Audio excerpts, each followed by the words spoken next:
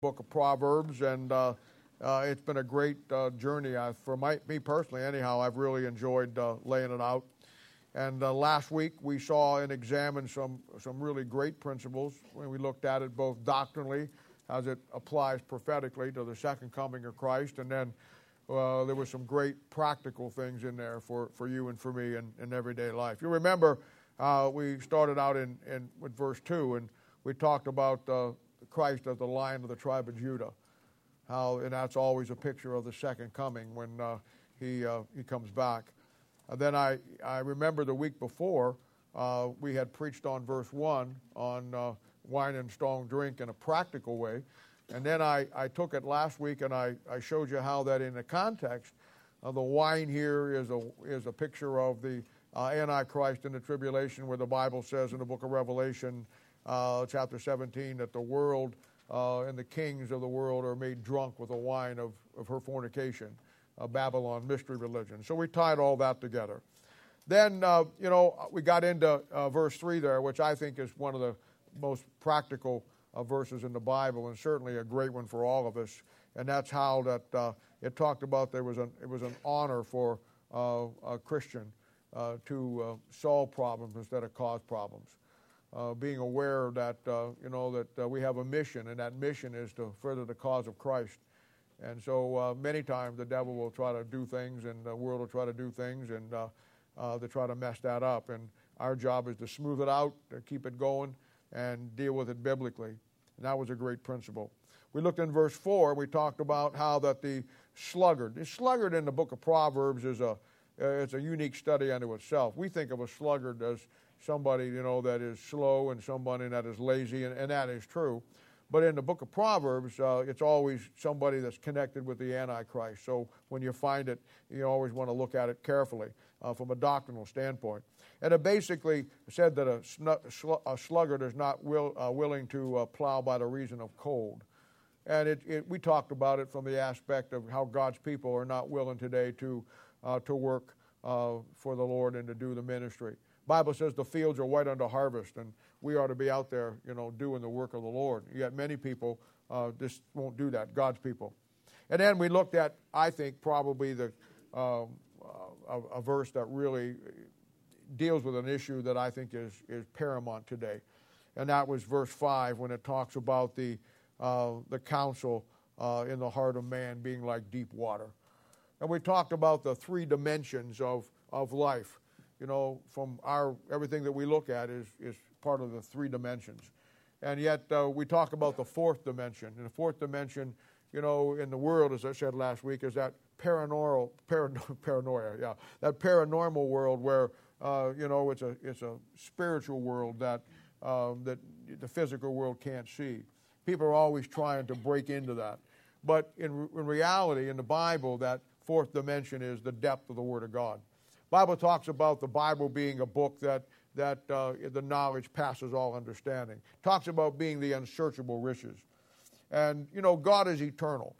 And the Bible makes it very clear that the Bible is the mind of Christ. So the Bible is eternal. And it's the depth of it is how deep do you go in the Word of God. I talked about every sports team has a depth chart by which they look at the versatility of the players. And I made that analogy to what we have here. And we have an incredible depth chart here. We talked about the Lincoln crew, and we talked about yesterday in the people ministry. We talked about that, and all the things that we go through. And God has just given us men and women here that have a real depth to them. They see beyond the normal circumstances of issues in people's lives. They put aside the petty things that mess up so many people. And they focus on looking for, in that person, what needs to be developed. That's depth.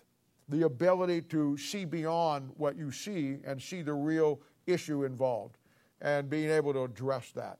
It's talking about, he talked about in that verse about somebody drawing from that, like a deep well, and drawing up water from that deep well. That's what the Bible is. The Bible is a well that it springs into everlasting life. The Bible is a book that runs deep in deep waters. And you and I, when we get into issues in life, we should be able to draw from that to solve our problems. And I know that many times today in the church age that we live in, a lot of God's people are saved and they're going to heaven, but they have no depth to them. And they have no ability to solve their issues. And around here, when we try to help you with the Bible, we have a number of things that we try to do. Discipleship 1, is a great entry level to just building your own relationship with God. And then we have the Discipleship 2, which takes it to the next level. And we have things that go on all the time here because our goal is to help you get to the point in your life where you can handle life's problems coming your way because you have something to draw on. I made the analogy of your heart being like a bank account where you put money on the account, and when something goes wrong in your physical world, you go to the bank and you get money out to cover it. Well, in your own spiritual life, you put the Word of God, the principles, on the account of your heart. And when tough times come and things come into your world, then you have the ability to draw off of that, the deep things of the Bible. And my goal here is simply, I do many things and we do many things to accomplish those things. But bottom line is this. I want you to be able to stand on your own 2 feet when it comes to life and the issues of life, being able to draw off the Word of God. I want to build a depth in you. I'm not satisfied with you. If you just want to be a nominal Christian, you're welcome to be here and you can take whatever you want. But I'm looking for more than that. I'm looking for people who want to have a depth. They want to know and understand God at a level that is unprecedented with where we're at today in the church age. I want you to be able to stand on your own 2 feet. Now, we're always here to help you. We'll always be here to go through any issue that you struggle with. But it has to come to a point in your life where, you have to stand on your own 2 feet spiritually. When people come into our church and they have issues or they're young Christians or they get saved, we put a team around them to help them grow and help them, and that's fine. But you need to understand that you can only take off of somebody else's spirituality for so long. Then you have to develop your own. And that's what we want to do here. And that's really the book of Proverbs. The book of Proverbs is about a wise man and a foolish man. I was thinking of David, when we were talking about you a little earlier. You know what the key... Would you hold that for me? No, I'm just kidding. You know what the key to your success is? I'm going to tell you. And you're a smart kid, but you probably haven't figured this out because it's you wouldn't see it. You know what? You know why you're where you're at right now today? Because when you came here, you're like Samuel to me. You let none of his words fall to the ground.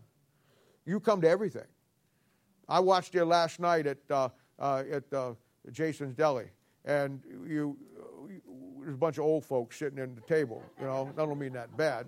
Phil and Barb and those things. We're the older folks. You notice I wasn't sitting there.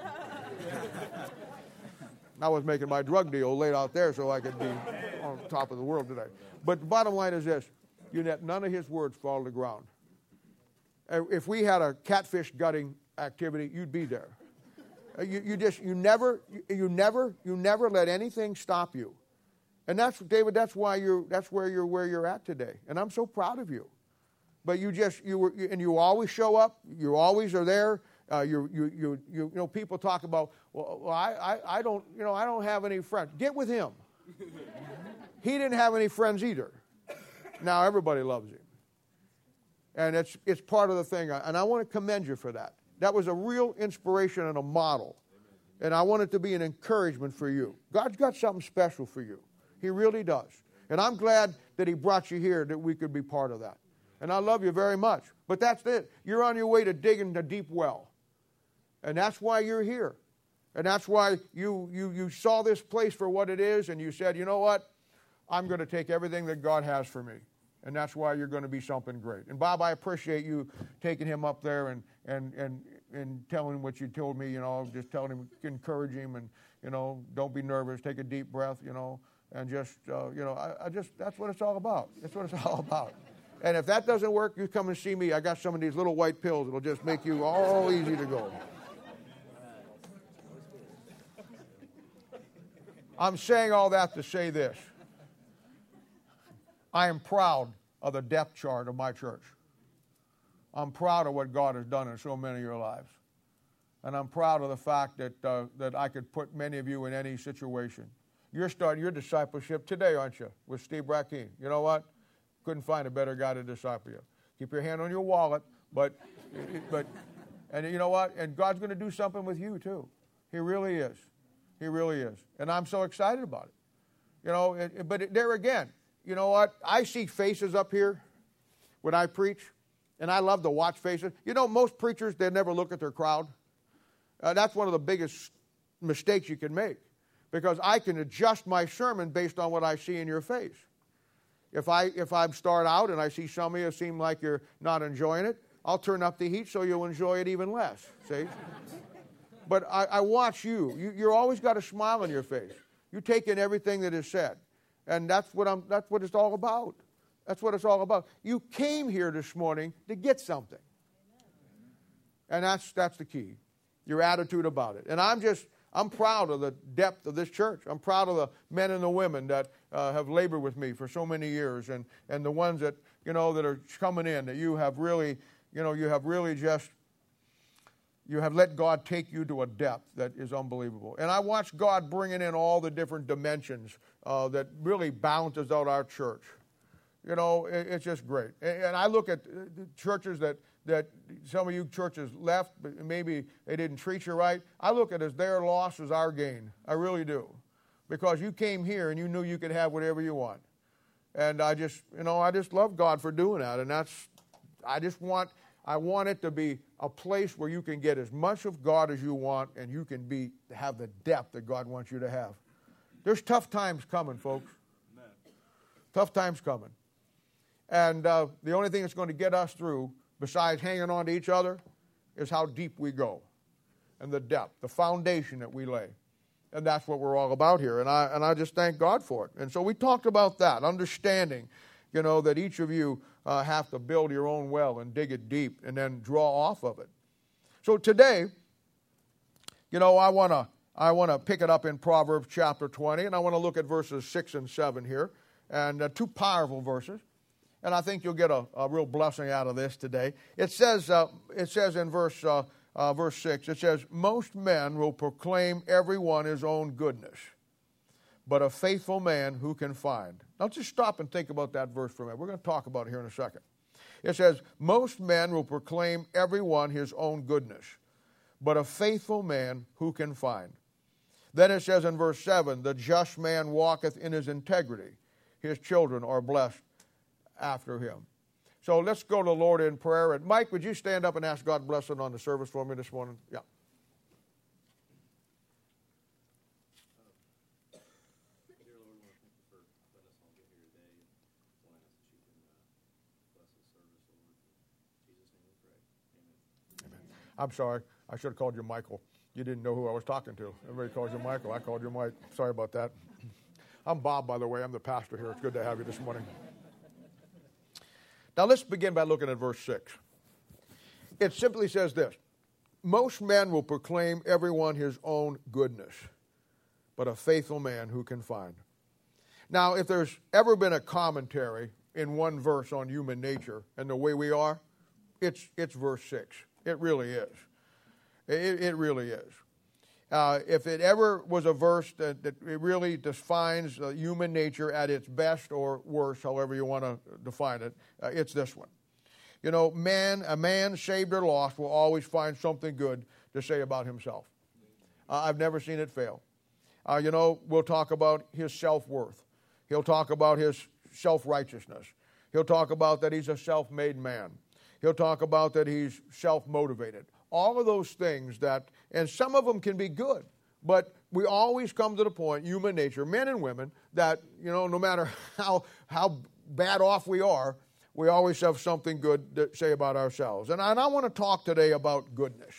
I want to talk about goodness. I want you to leave here today understanding goodness. And it's no accident that the Bible talks about that we as God's people need to be good to each other. And I want to define that goodness. I want to show you why that is. When you look down through history, history is its own commentary on how a man will exalt himself to get away from his need to give God the glory. And that's what man does. That's what all the self aspect is. He wants to exalt himself and then convince himself that he doesn't need God because, he's okay through his own goodness. And down through history, you've seen it. Thomas Paine was a great atheist.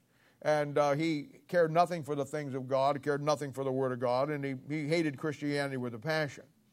And he said, when somebody asked him one time if he went to church or if he believed in God, here's what his statement was. He says, to do good is my religion. And that is a statement that men make today. You know, they think that's true. In contrast to that, Paul said in Romans chapter 3, verse 12, there's none that doeth good, no, not one. So you see, we got a contrast between the two. Socrates, the big three: Socrates, Aristotle, and Plato. They probably formed when the times that the Gentiles came in 606 BC. Once the Babylonians went, and pretty soon the Greeks popped up with Alexander the Great. The Greeks really defined wisdom and knowledge for the world, even to this day. They are given the hallmark of being the greatest culture and the greatest wisdom, from which all wisdom flowed. The Greeks were famous for their great philosophy. And all of the philosophy today, that we have, goes back to the Greeks. Well, you see it in colleges. You have a female, the sororities, or the men's version of it, what is it? Fraternities, yes. I almost said fertility, but that's not going to work. The fraternities, they're all captured by Greek letters. And in those fraternities and those facilities there are supposed to be places for learning where kids can get together and study. So they put the Greek words on it because the Greeks were synonymous with knowledge and wisdom. And of course, from the world standpoint, and all philosophy today started with the Greeks. Socrates, Aristotle, and Plato. We call them the big three. There was another guy that was kind of famous. His name was Esophagus. But his stuff was kind of hard to swallow, so you didn't follow too much with him. Socrates said one time, and he lived about 469 to 394, he said, I have never done wrong to any man. And yet, if you look at his life and you look at his teachings, yeah, right. About 40 million people died and went to hell through what you taught and what you wrote and what you laid out over the next 2,000, 3,000 years. Solomon said one time, and Socrates was hailed as being a very wise man. But the wisest man that ever lived, Solomon, he said in Ecclesiastes chapter 7, verse 20, that there's not a just man upon the earth that doeth good and sinneth not. You see, the world has one view of it, of goodness. And then the Bible has another view of goodness. And I want to define what goodness is for you today. I want you to leave here today understanding that if you have any goodness at all about you, I want you to understand what it is and where it comes from. And according to Buddha, I almost said Bubba. If you just take the two D's and put them into B's, you got Bubba. And my handwriting kind of looked like B's, but that's all right. According to Buddha, who lived 563 to 483, a man can and should do things, good things in his life.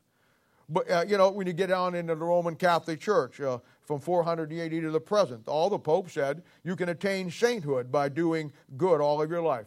And, they have people who are canonized as saints, and they have to have a track record of doing good things, have to have so many miracles associated with them.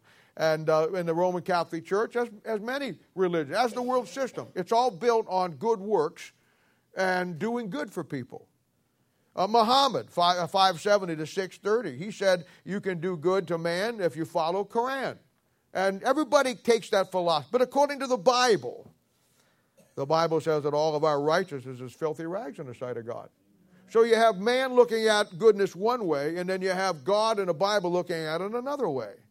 The key to God and a key to relationship with God is to see yourself as you really are and understand what goodness really is and how it does apply to you and how you apply it. I mean, we go around today as God's people, and I really think most of us never really fully understand how we view God and how God views us. And because of that, we get ourselves caught up in this thing that there's something good about us, that we have something good to offer. And I'll tell you, that's just not true. Isaiah chapter 6, verses 1 through 5. It's always been a favorite. I got a great sermon. I've never really preached it to you, but I really enjoy preaching it. It starts out in verse 1, 2, and 3, and 4, and it talks about, I saw the Lord lifted up, sitting upon his throne. And it talks about how that the glory of the Lord filled the whole house, and that the seraphim were crying out, holy, holy, holy. And the first 4 verses really lift the Lord up and show him sitting on the throne of his glory and all of the glory that just fills everything about him. And the whole earth, the Bible says, is full of his glory. But then you come to verse 5. You come to verse 5, and Isaiah said, woe is me, for I am undone, because I am a man of unclean lips, and I dwell in the midst of a people of unclean lips. For mine eyes have seen the King, the Lord of hosts. You know what? When you really see who God is, it'll really show you who you really are. And so many of us never find out who we really are because we never really see who God is. Here in this church, one of the things that I want to do for you, and all that we do, is to let you see how God looks at you and how you should look at him. You know, the Bible says in Romans chapter 3, verse 13, that we talk about proclaiming God and who we witness to, and you guys that preached up there in Lincoln, and my preaching today, and all the things that we do. And we look at that and we think, you know what, I was really good and I really enjoyed it. And I'm really excited about that. But you got to understand goodness. Because that Bible says in Romans 3:13 that our very throat that we preach the Word of God with is an open sepulchre to God. Bible says there's none that understandeth.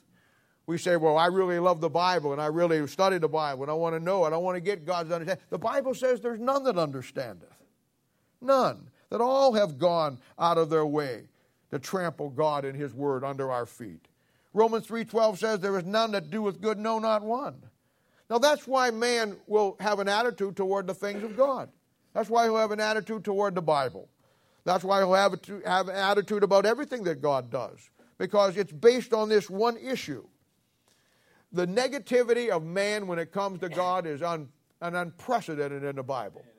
And yet we try to put ourselves away from the Bible because we want to find some good in us. And I'm going to tell you, there is no good in us. Nothing. Nothing. Guy told me one time, he said, well, you're one of the last guys that are standing for the King James Bible. God really needs. Let me tell you something. If God is counting on this guy, we're in trouble. Because there ain't nothing good in me. And I want you to understand what goodness is this morning. Because you're sitting here, and if you're saved, and you're dialed in, we're to do good to other people. We're to do good for other people. But I want you to understand this morning where that goodness comes from. It doesn't come from you.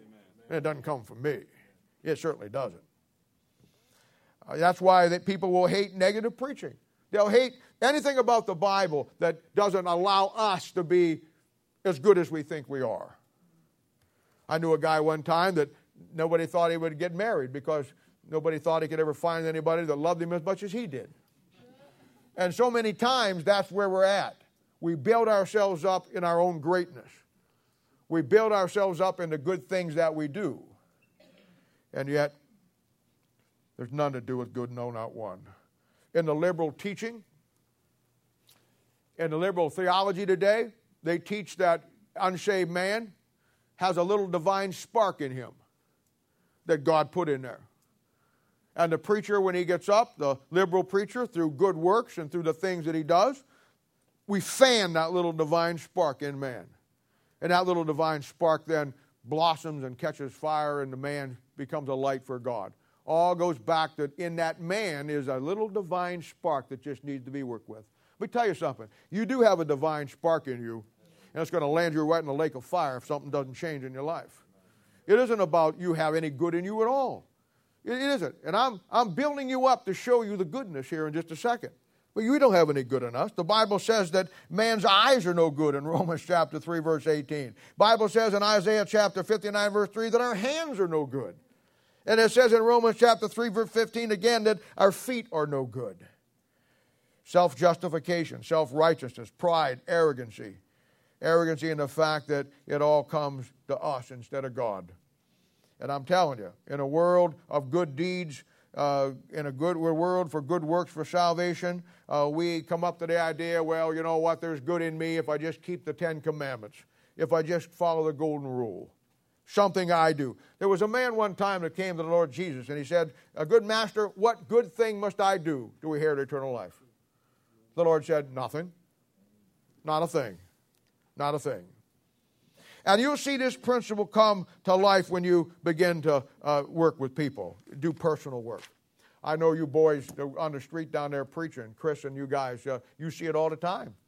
You start to witness to somebody, you hear all kinds of stuff. Why? Well, I don't even think there's any. I don't even know why we need to have churches today. I've never met a sinner for a long time. You guys that are on the street down at Restart, passing out hot dogs and tracts, you see it. When you start to do personal work and you start to talk to people about their soul and open up the Bible, you're going to see it. And when you start to deal with an unsaved man or even a saved man that's out of fellowship, the issue will always be about their own goodness, their own righteousness, over God's goodness and God's righteousness. Because the single issue in both cases will be what a man is depending on to justify himself before God. And that's the question today. What are you depending on in your life to justify you before God? Because someday you're going to stand before God and the books are going to be open and you're going to have to stand there justified. You're either going to do it by yourself, through your own good works, or something that the Lord done for you. And in 40 years, I've never met a man, 40-some years in the ministry, I've never met a man, no matter where he's at in life, rich or poor, that didn't hold himself in some high opinion about himself in one way or the other. You got the self-made millionaire. He'll talk about the fact that he's a self-made millionaire because he's a great deal maker, or because he does this, or he knows how to make good investments. And he's on the top of the scale, and he's worth millions and millions of dollars, and he'll tell you that it's all about how good he makes deals, or how he can negotiate, or how he does this, or how smart he is in making investments. Then you go to the other end of the spectrum, and you'll find a guy down on Skid Row coming out of the City Union Mission. He'll brag about the fact that he can find a place to sleep every night, that he always can find a hot meal when he's hungry. I don't care what spectrum of side you're on, human nature is, I have the ability to take care of myself, and I can do it because of me. You see it when you have the Bible scholars, and even a lot of the pastors. They brag about their education, what they know that you don't know. And they always like to keep that carrot over your head, so to speak, that carrot on a stick where you always got to come to them. Because they want you to understand that their knowledge, their wisdom, and what they understand that you don't, and you'll never attain to. And it lifts them up. It makes you look at them like, wow, I want to be like that. Oh, but you'll never get that way because they'll always keep you at arm's distance. Around here, I'll tell you straight out of the chute, in 5 years, if you don't have a good handle on the Bible, and if 10 years you don't know it as good as anybody in this place, including me, there's something wrong with you, not the Bible, because you should know it. God didn't take the Word of God and just give it to an exclusive few that could diddle it out to you. He didn't do that. The doctor, he'll brag about his ability to save lives and diagnose issues that nobody else can. He develops what they call the God syndrome, that he saves so many lives and he does so many wonderful things, that he actually gets the idea that he's above everybody else, that there's something about him likened to God. You see the lawyer. A lawyer brags about getting people off and getting a large settlements. You see it on the TV all the time with these legal firms. They're up there talking about how many millions and millions of dollars they've got. I mean, in truth, man does that by human nature. But in truth, I want you to know today, there's no good on this earth outside of Jesus Christ. Amen. There's none. Amen. I don't mean to say this wrong, and just let me put it, hear me out, and try to see where I'm coming from. I appreciate people who help people. I really do. I watch the TV commercials about places like St. Jude's Hospital, and I see those little kids, that have got cancer. My heart goes out to them. I can't imagine what the parents must go through. you go down to KU or some of the other children's hospitals and walk through there, and those little kids with their heads shaved and everything. And I appreciate the fact that somebody is out there taking them. And, you know, St. Jude's Hospital on their commercials, they'll tell you. They'll show you the little kids. They'll show you all the things that they do. And then they'll tell you, a parent never gets a bill from us. And I appreciate that. I really do. But I got to be honest with you. Now, that's, from the world standpoint, that's good. And I'm glad that somebody's doing that. But I got to come at it from the Bible. What good is it? And I ask this question all the time when I see something. What good is it? What good is it if you help some family and help some child who's going through some suffering, if the kid dies and goes to hell because you didn't give him the truth? I mean, what is good? I ask myself, what is the good of this? If the end result doesn't bring that person to an eternal relationship with God, what good is it? I mean, it looks good from the world, and I even like the fact that they do it. And I thank God for it, and I appreciate the fact that they are generous with what they do. I know of churches that give, that they have incredible ministry to people who are down and out. And they give them food. Salvation Army, you know, Goodwill. There it is, Goodwill. See? And I look at those and I thank God. I don't want anybody to go hungry. I wish I could feed the world. I wish I could. I wish that, you know, that instead of 400 or 500 people, we'd feed 1,000 people, 2,000 people. I really do.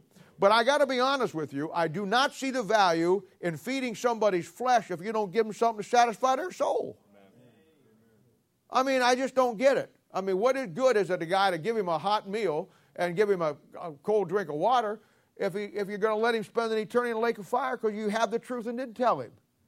See, there's the world's goodness and then there's God's goodness. And God's goodness is Jesus Christ. You know, we use the terms, my goodness, for goodness sakes. Goodness gracious. Oh, my goodness. My graciousness. I want to tell you something. All those terms go right back to the Lord Jesus Christ. We talk about goodness gracious. That's grace that is good. We talk about my goodness. That's Jesus Christ. Oh, my goodness. That's Jesus Christ. From the Bible standpoint, the goodness of God will always be the Lord Jesus Christ. It's the goodness of God that is manifest through the express person of the image of Christ, Hebrews chapter 1. You go over to Zechariah chapter 9, verse 16. The verse is dealing with the millennial reign of Christ. It's dealing with Christ sitting on the throne. And it says in verse 16, it says, and the Lord their God shall save them in that day, second coming, as the flock of his people, for they shall be as the stones of a crown lifted up, an ensign upon his land. Now look at verse 17. I'll just listen to it. For how great is his goodness, and how great is his beauty. Corn shall make the young men cheerful, and the new wine the maids. Now, in the millennium, he's sitting on the throne. Christ is. We're not talking about in a spiritual way that we're talking about his goodness when he's up in heaven. No, no. In this particular passage here, he is sitting on the throne in Jerusalem. The whole earth is at rest, and people are looking at him and seeing the goodness of God sitting on that throne. Back in Exodus chapter 33, another great place. Verses 18 and 19, was when Moses was up there, and he actually saw the glory of God.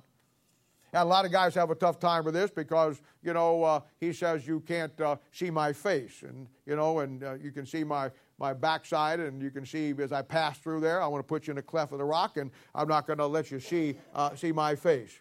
But when he comes down through there, what Moses is actually seeing, and most people don't get this, Moses is actually seeing the Lord Jesus Christ the way he's going to be at the second coming of Christ.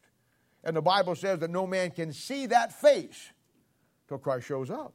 So he couldn't see his face. But I'll tell you what he says.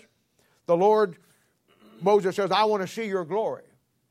And the Lord says, well, I'll let you see my glory, but you can't see my face. So I'm going to put you over here, and here's what you are going to see. He says in verse 18, Moses to God, and he said, I beseech thee, show me thy glory.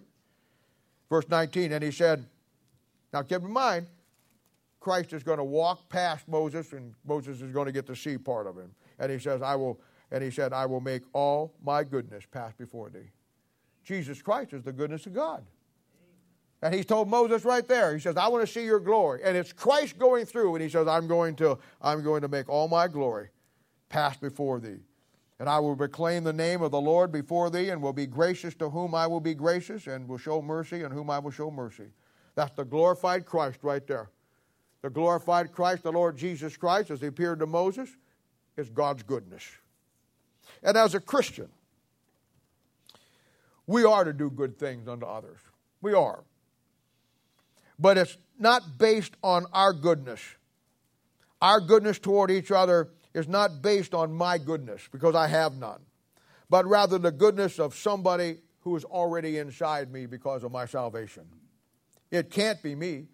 I'm dead. I'm dead. I'm crucified with Christ. It can't be me, but I'm alive in God. So what goodness that we do have that we give to each other has nothing to do with Bob Alexander. It has nothing to do with you, but it has to do with the fact there was a day in your life when you trusted Jesus Christ as your own personal Savior, and the Lord Jesus Christ came into you, and if you have any goodness at all, because God's living inside you. Amen. That's your goodness. That's your goodness. Last week, and a little bit this morning, we talked about the depth of God. As you grow deep in the understanding and the knowledge of God, your goodness grows. They go hand in hand. As you grow in your depth and the knowledge of the Lord Jesus Christ and your understanding, then so does your goodness to others through your relationship with Christ. You begin to see them as God sees them. And you know, preaching and the Christian life, I know it breaks down into a lot of things, but if you would just bring it down to one simple fact or one simple truth and one simple statement. Preaching in Christianity is nothing more than you and I being saved and understanding the goodness of God, giving that goodness to somebody else. Bible likens it in a lot of different ways. Bible likens it taking the Word of God and giving a thirsty man a cold drink of water. Bible likens it to a starving man getting the manna from heaven. Bible likens it to so many different metaphors that we can understand and puts it into a context that we can all grasp and get. But at the end of the day, it's simply this. If you're saved here this morning, the only goodness about you is Jesus Christ inside you, and we are to give that goodness to others. It's just that simple. Then the last part of the verse. But who can find a faithful man? Now that's a great verse. Last part of that verse. And that man here will be the Lord Jesus Christ. It'll be God's goodness. You know what? No one in the Bible could do what he did. And this is why nobody in the Bible is good other than him. That's why nobody in this room is good, because he's the only one who could do what he says there. He is the only faithful man. You know, Moses, the Bible says in Hebrews chapter 3, verse 2, that he was faithful in all of his house. But there were times in his life, like in Numbers chapter 20, verse 12, that he failed and he wasn't faithful. You take Abraham. He's called the friend of God. I mean, the Bible says in Romans chapter 4, verse 20, that he staggered not at the principles, the promises of God. And, you know, he was faithful to God, and he was called God's friend. But in Genesis chapter 17, verse 17, he wasn't faithful in everything that he did. David, the great psalmist of Israel, who the Bible says he's a man after God's own heart, he wasn't faithful in everything that he did. The greatest Christian that ever lived, the Apostle Paul, who had the experience that nobody else in the Bible had other than John. He has the experience of living under the law, but then living under grace. And God allowed him to do that because he's a picture of you and me. He understood the Old Testament law, but he understood the concept of grace. You and I need to have the same concept. We had to be an expert in the law as far as God dealing with Israel, but we live and understand where we're at with grace. But in Acts chapter 20 through 28, even he couldn't stay faithful all the way to the end. And you and I will not be faithful in all we do. As hard as we try, as hard as we want to be. And what makes Jesus Christ so good and makes him the goodness of God is the fact that he's faithful to God and he's faithful to us through his word. Where I don't have any goodness, he's faithful to God to be the goodness that you and I can have. And the job of every child of God is to not proclaim our own goodness. The job of every child of God, rather, is to be faithful in proclaiming God's goodness to everybody else. You know, I watch Christians. I listen to what they say. And I look at God's people, and they're always, and the ones that witness for the most part, they're always telling somebody what God will do for them. And I get that. And I understand that. But let me tell you a better way to witness. A best way to witness is not telling somebody what God will do for them. The best way to witness is telling somebody what God has done for you. Proclaiming God's goodness. But unfortunately, Christianity has been reduced to a bunch of talking points. It's been reduced to a form of like a form letter. We have our pat answers down. We have what we're going to say down. We have been programmed in Christianity and witnessing to follow a little cut, prefabbed little concept of what we're going to say. And most of God's people today, unfortunately, God isn't doing anything in their life. There's nothing that they can say. Most of them have lost their kids. Most of them have lost their, they struggle with things in the world. They can't get the victory in anything in their life. I commend them. They want to do the best they can. I get it. But you know what? The real impact in a person's life will be God's goodness in your life or what He's done for you. Not just telling them, this is what He'll do for you. This is what He did for me. This is where I was. I've watched some of you talk to people and deal with people. And I've watched how that you do that very thing. You'll talk about where you were when God found you. You'll talk about the struggles that you had. It's one of the most valuable tools that you can ever have in dealing with people. You know why? Because it puts people with problems at ease because they understand that they're not the only one that have problems. There's other people out there just like them. And then you tell them that, you know what? The only thing that got you through where you're at and made you where you're at was the goodness of God. And then you proclaim what God done for you to somebody else, giving them God's goodness. Being faithful in that. Letting the world see God's goodness through what He has done in our lives, which forces us to ask ourselves, what is He doing in our lives? And I don't care where you're at today. I don't care what you're struggling with. But your goal ought to be is to get to the point in your life where you understand the goodness of God for you, being able to give that to somebody else. Now look at verse 7.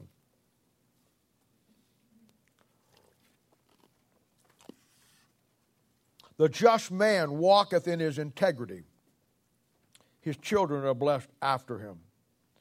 Now this is another great principle.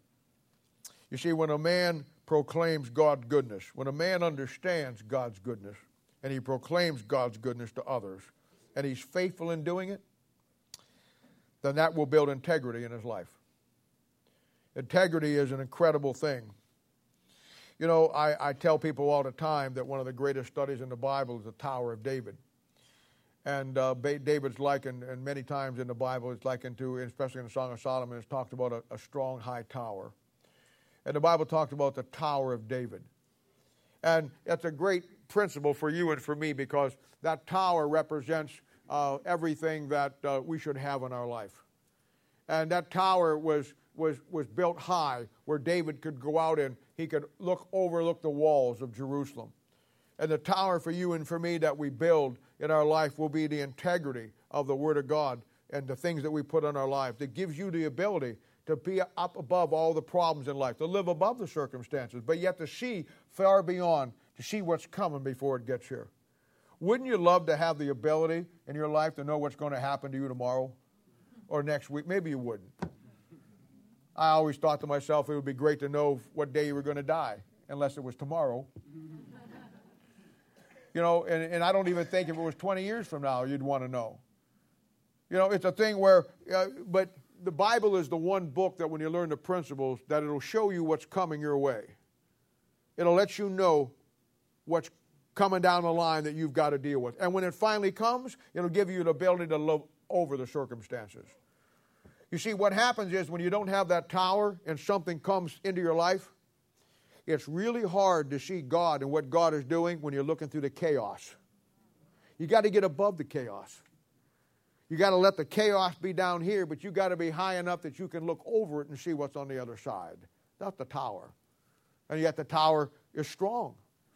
Tower is your defense. It's really tough to attack a tower because when you got the high ground, you can shoot down on somebody. It's a lot tougher than shooting up at somebody.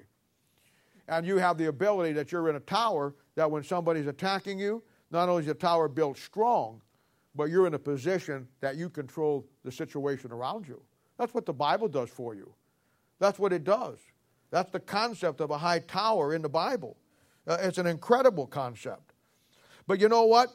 You only build a tower by building integrity in your life. And over there in Luke chapter 14, verse 28, it talks about that when somebody builds a tower, there's a cost involved. You may want to build something in your backyard and just go down to Home Depot and pick up all the supplies to do it. You may want to go someplace and get what you need to build a shed in your backyard, or maybe even a tower. I don't know, whatever you want to do. But you'll never build the Tower of David in your life by just going and picking up a bunch of materials and slapping it together. It's a process. Because it has to be built right. It has to be built strong. I'm a terrible builder. I remember one time I wanted to build a building, and I thought I knew how to lay block myself. And so I got the cement, I got the blocks, and I did everything. And I remember I got the first wall up, and I got it about up to here, and I looked at that thing, and it looked really good. It looked really good. And it stood for a couple of days. I had to work. I didn't have time to get the rest of it done. But I had one wall up, and it looked pretty good. And I remember, I'll never forget, we came out there, and one of my friends was out there, and he said, boy, it looks really good. And then he just happened to lean up against it like it did, and the whole wall fell over. See, I didn't know that you had to tie those blocks together. I mean, who would have thought that? Just slap those suckers on top of each other. Put the cement on, you know? But you see, there's a process to build it strong. And most God's people, most Christians, build themselves like I built that wall. And there's no strength to them. Because they don't take the time to tie in anything in their life from the Word of God that makes it strong. And it's a thing where there's a cost involved in that. There's a cost involved. You're not going to just run down to Home Depot and buy the parts and come back and put it together. It's a process. And it's going to cost you something. It's the cost of building integrity in your life. It really is. And when a man proclaims God's goodness and is faithful in it, that is what will build integrity. But I'm going to tell you right now, there will be a cost involved of you proclaiming God's goodness. Because you live in a world that doesn't want to hear about God's goodness because they think their own goodness is going to get them through. Integrity, as far as I am concerned, is the missing element in Christianity today. The word integrity suggests a wholesomeness, an unbroken state, a moral soundness, a purity, a fixed lifestyle that is unmovable, a soundness in a person's life based on God's goodness and righteousness in our life, and then us spending our life proclaiming that, building integrity. In the Bible, you know, I know that integrity means you have a sound life. It's fixed. It's anchored. And your integrity is the thing that is anchored, you're anchored to. And yet when I come through the Bible, I find very clearly six solid principles that will build integrity. 6 sound principles that if you want to build integrity in your life, this is how it comes. You know, integrity, you don't get it by being born with it. No, integrity has to be something that you build out of goodness. And that's why an unsaved man, he may have integrity as far as the world's concerned, but he'll never have integrity as far as God's concerned. And when I come through the Bible, you'll find the 6 things that the Bible says are sound things that you'll put in your life. The first one's found in Titus chapter 1, verse 9, and also found in 1 Timothy chapter 1, verse 10, where the Bible talks about sound doctrine. You see, sound doctrine has to be the basis of where you start. There has to be an absolute in your life that is sound, a standard in your life that does not change, a standard in your life by which everything else in life is judged by. And that will be doctrine. Doctrine means to teach. And when you come to church here and you get all the things that we have, one of the things, and you know we're a big stickler on this, is the fact that it's sound doctrine. We want the Bible to be taught correctly. We want you to get it and understand it correctly. And so the second thing then found in 2 Timothy chapter 1, verse 7 is once you build sound doctrine in your life on the way to building integrity, the second thing that will bring in your life, the Bible says, will be a sound mind. You'll think right. You'll think right because you're thinking based on the sound doctrine. And you're on your way now to building integrity in your life because integrity will be a soundness in your life that will keep you. Once you have sound doctrine, that will build you a sound mind. And then Titus chapter 1, verse 13 takes it to the next level, and that is that you have a sound faith. A sound faith simply means you don't believe things about the Bible. A sound faith is you know why you believe what you believe about the Bible. That's the key. I know lots of people that know things about the Bible, but they don't know why they believe about the Bible. You'll have people who say, well, I believe that salvation through the blood of Christ is, yeah, but if you put a gun to their head and try to get them to show you in the Bible the process of a man getting born again, they couldn't do it. And I believe they're saved. I really do. But I believe that a sound faith is based on you understanding how it works in your life. See, I'm not satisfied for you just to be saved, though I'm glad you are. I want you to know why you're saved. I want you to know how you got saved. I want you to know that what happened the moment before you trusted Christ as your own personal Savior, you were dead in trespasses of sin. When you asked God to save you in that instantaneous split second of a moment, what changed about you? What changed about you? What changed from where you were unsaved in just that millisecond? Now you're a new creature in Christ Jesus. Old things have passed away. Why? What happened?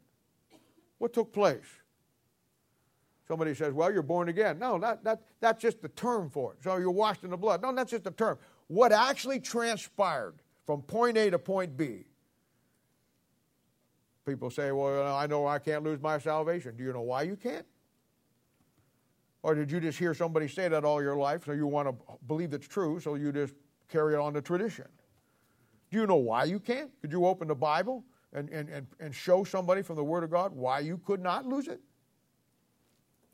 Sound faith. Then the next thing, once you get a sound faith, the sound faith in 2 Timothy chapter 1, verse 13 will lead to sound words. Now, words are things that you are going to build on.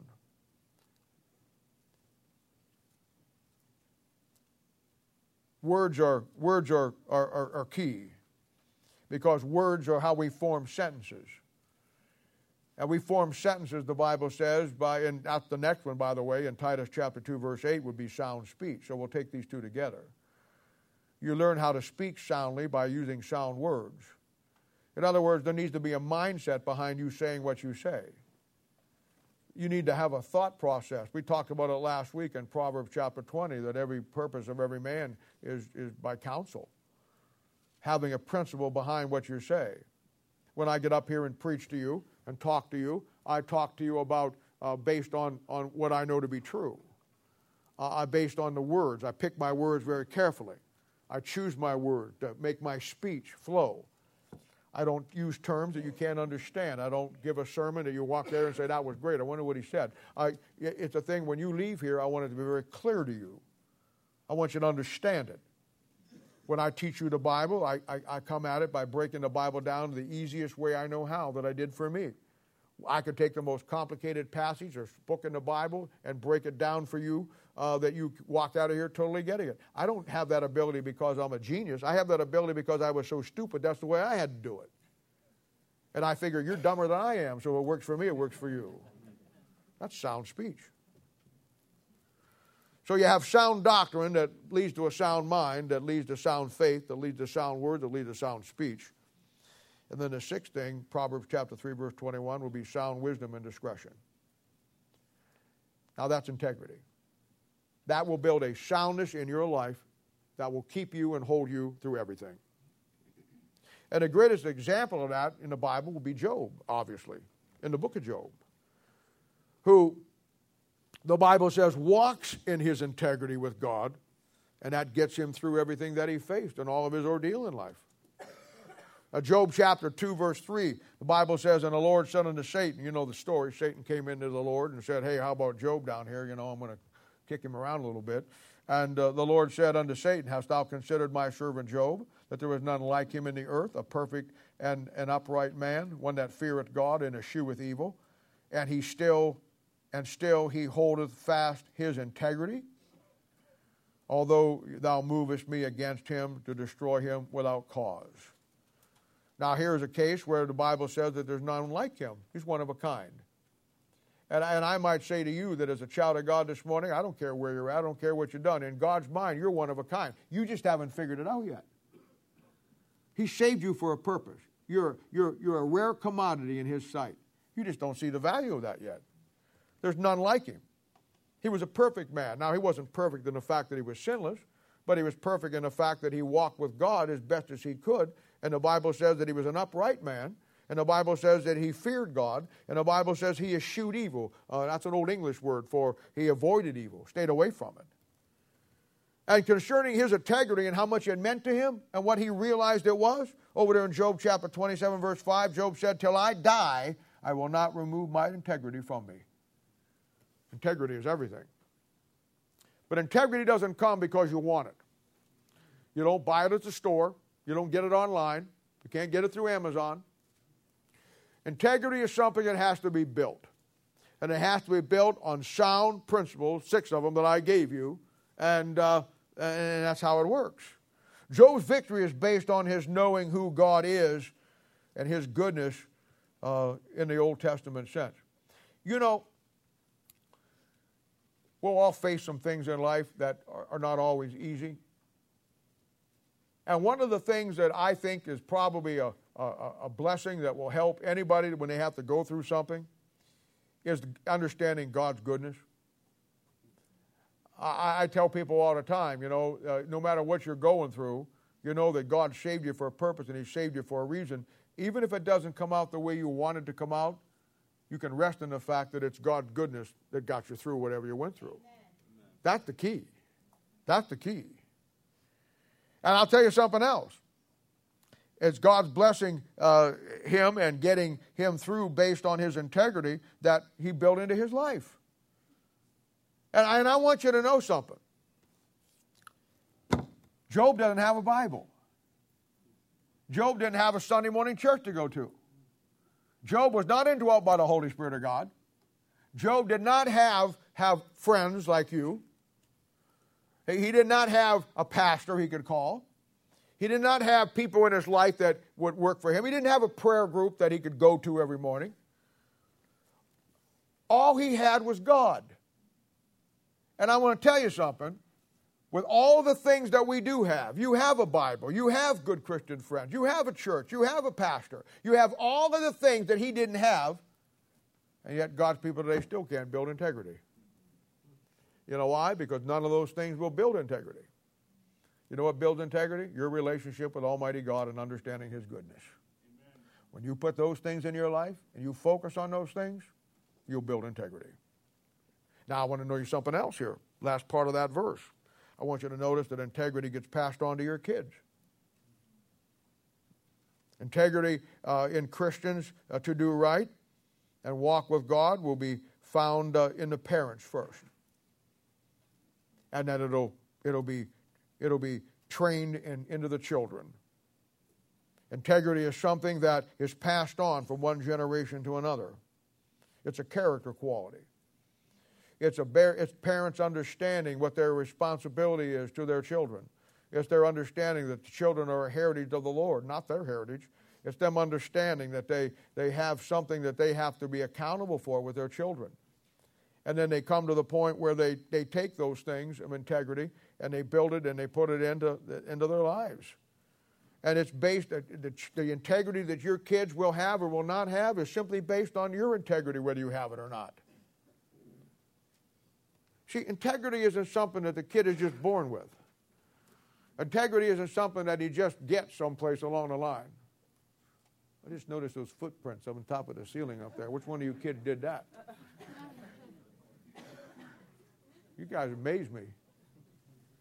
I'm just looking around there. I thought,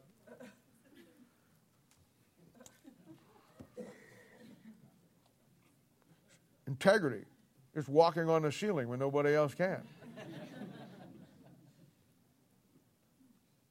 You're not born with integrity. You have to build it. You have to train for it. You'll watch a guy who's a good boxer or a good athlete, no matter what he does. He may have some fundamental skills in his life, but he didn't become a world champion boxer or a world champion athlete without training for it. And when you get saved, you have all the raw things in your life to be something great for God. But it isn't just going to happen. You're going to have to train for it. You're going to have to discipline yourself to some principles. We call it discipleship. You're going to have to discipline yourself to some things that will build integrity in your life. And integrity will always start with you understanding who God is and you understanding who you aren't, and then letting God build it and take you the way He wants you to go. Now, I want to give you 3 things that integrity will do for you. And it's valuable, and you need to get based on that. You need to get it. You need to get it in your children's lives. And it all goes back to based on proclaiming the goodness of God, Jesus Christ, to others. That'll build integrity in your life. I want to tell you something.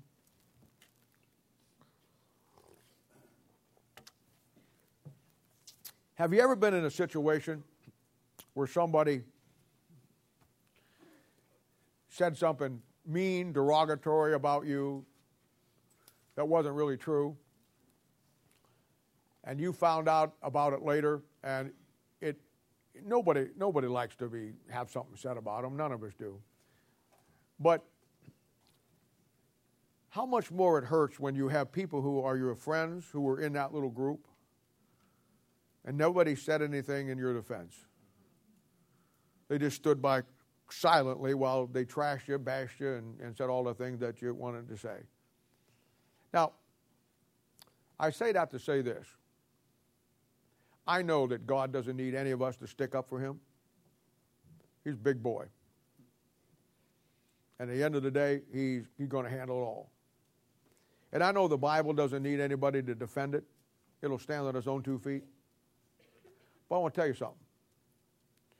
There is a special blessing for the child of God who will take God's side against the world. Amen. We had a guy back in Canton, Ohio. His name was Bill Aiken. He was one of Mel's right-hand men. Bill Aiken was a tall, lanky guy, he's just a great guy. Loved the Lord. Bill Aiken taught me something one time that he probably doesn't even remember that he did. We were preaching down at, I was leading, singing, and playing the trumpet for Mel down in Steubenville, Ohio. And Bill went with us. And we had about an hour. We got there early, had an hour before we had to be at the church. And so we went over and stopped to get a piece of pie and a cup of coffee, just get something to hold us over till we got done out of there.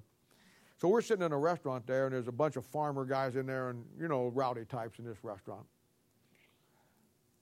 And we're sitting there, and these guys are just using God's name in vain, especially one guy. He just using God's name in vain up one side and down the other. It's GD this, GD that, and just on and on and on. So we get ready to leave. And Bill says to Mel, he says, "You get the check." He says, "I'll be right with you." He walks over to this guy, and he says, "You know what, sir?" He says, "I heard you talking about a friend of mine." And I said, "You were saying some things about him, and I just want you to know those things aren't true." The guy looked at him and he said, "Well, I don't know who you are. What friend of that talking about you?" And he says, "The Lord Jesus Christ." He says, "He's not how you portrayed him." And he says, "I just want to give you this gospel tract that maybe you would read this and you'd find that he's not the guy that you just said he was." Now, this guy could have wiped us off the floor. He was a big old farm boy, and he was huge. And I'd have taken him on first just to be killed and then get out of there, and then let them guys handle it. That old boy looked at him and he says, "I'm sorry, sir.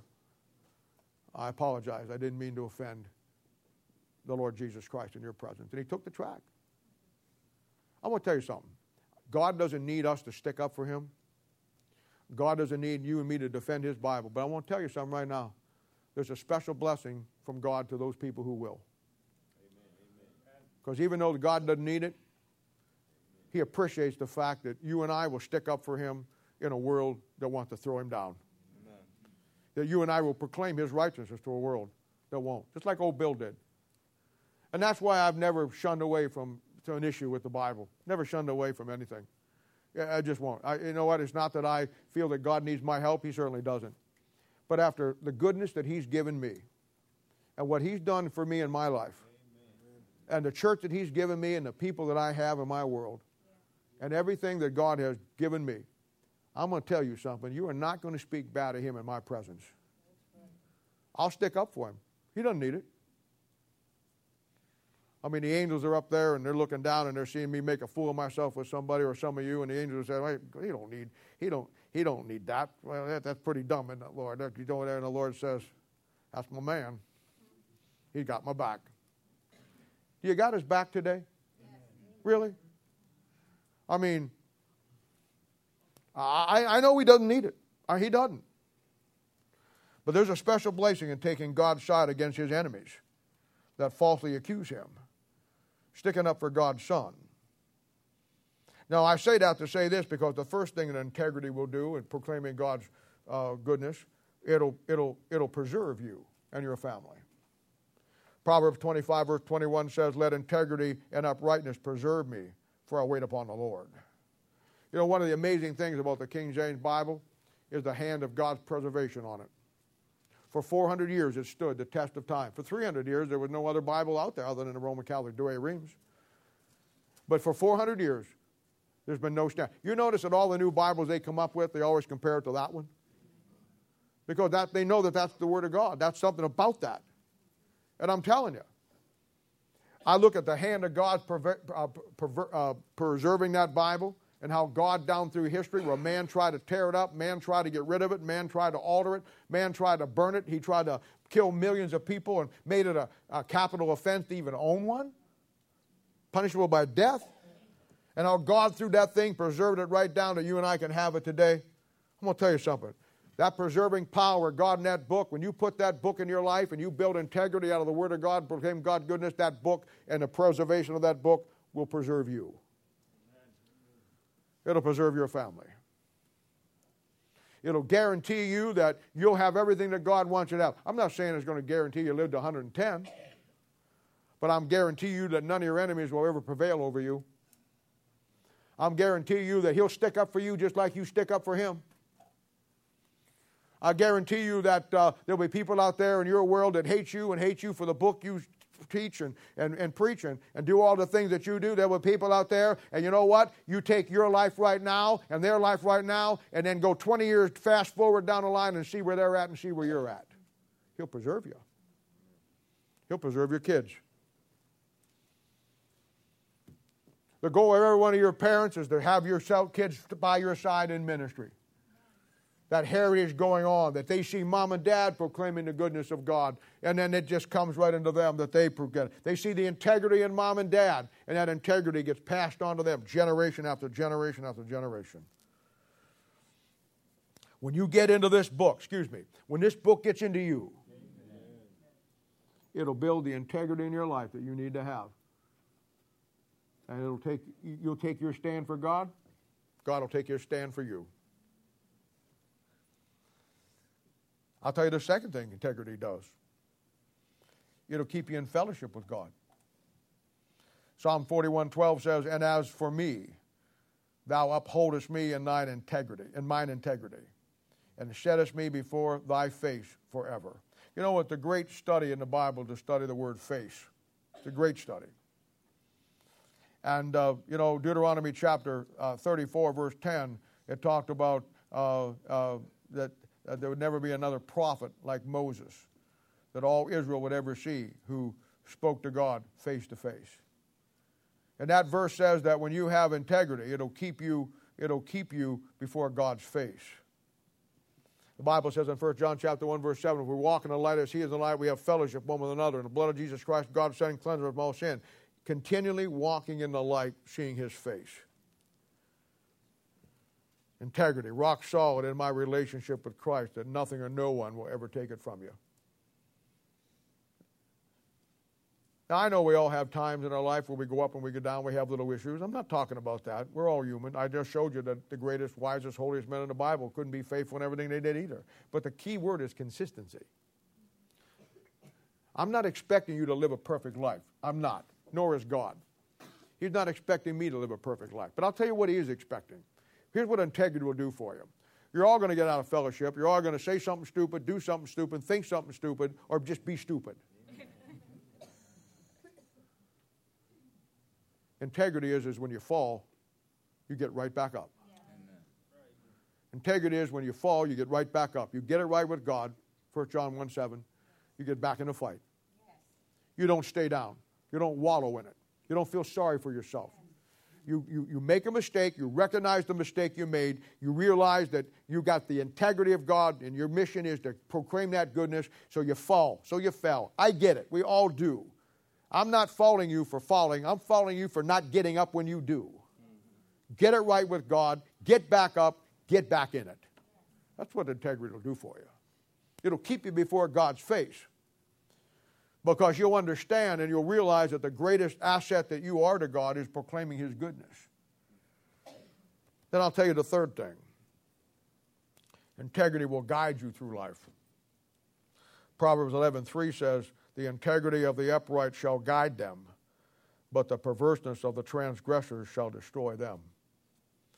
John 16:13. John 16 is the great definitive chapter in the Bible on the Holy Spirit of God, and it says that the Holy Spirit of God will lead and guide us into all truth.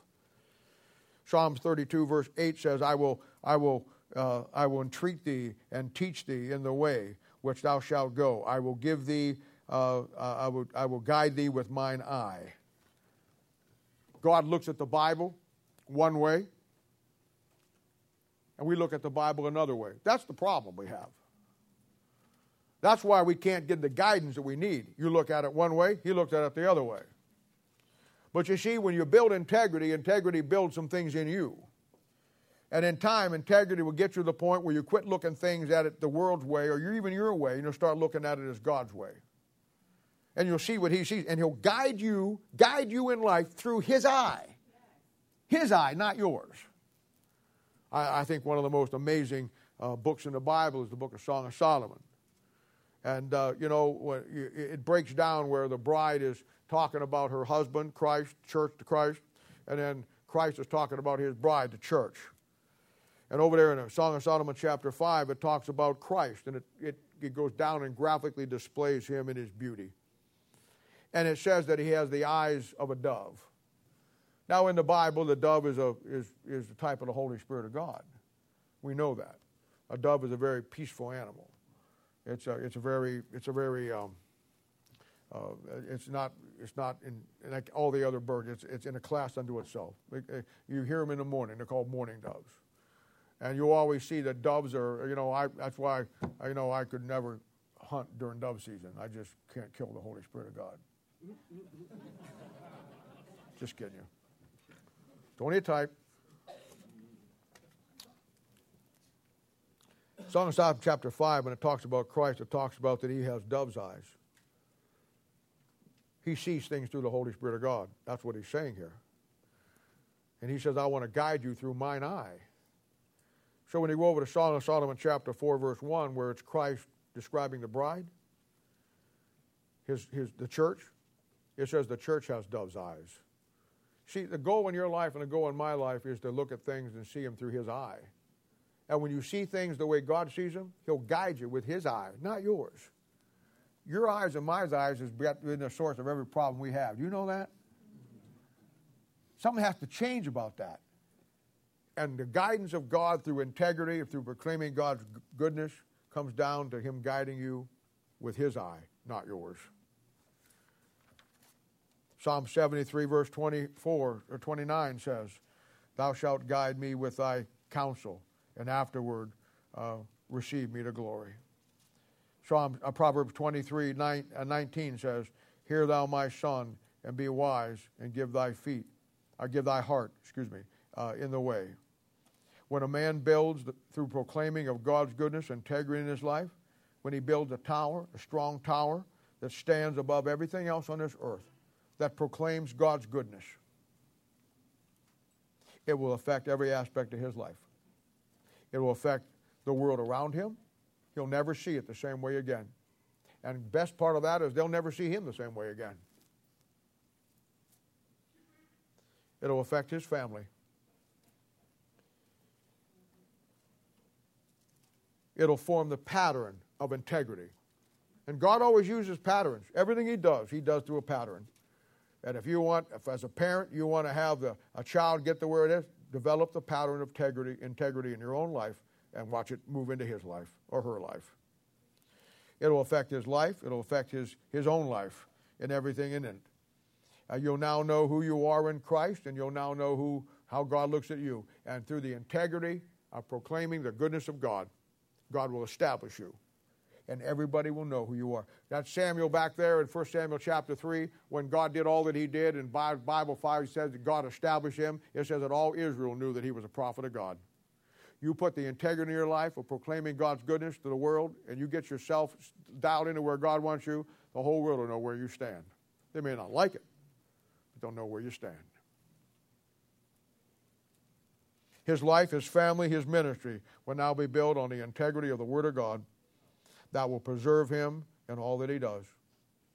The Bible says in Psalms 1, blessed is the man that walketh not in the counsel of the ungodly, nor standeth the way of sinners, nor seated in the seat of the scornful. But his delight is the law of the Lord, and in this law doth he meditate day and night. And he shall be like a tree planted by the river waters that bringeth forth his fruit in his season. His leaf shall not wither, and everything he doeth shall prosper. There is the preservation of God. Your leaf never withering, and whatever you do shall prosper.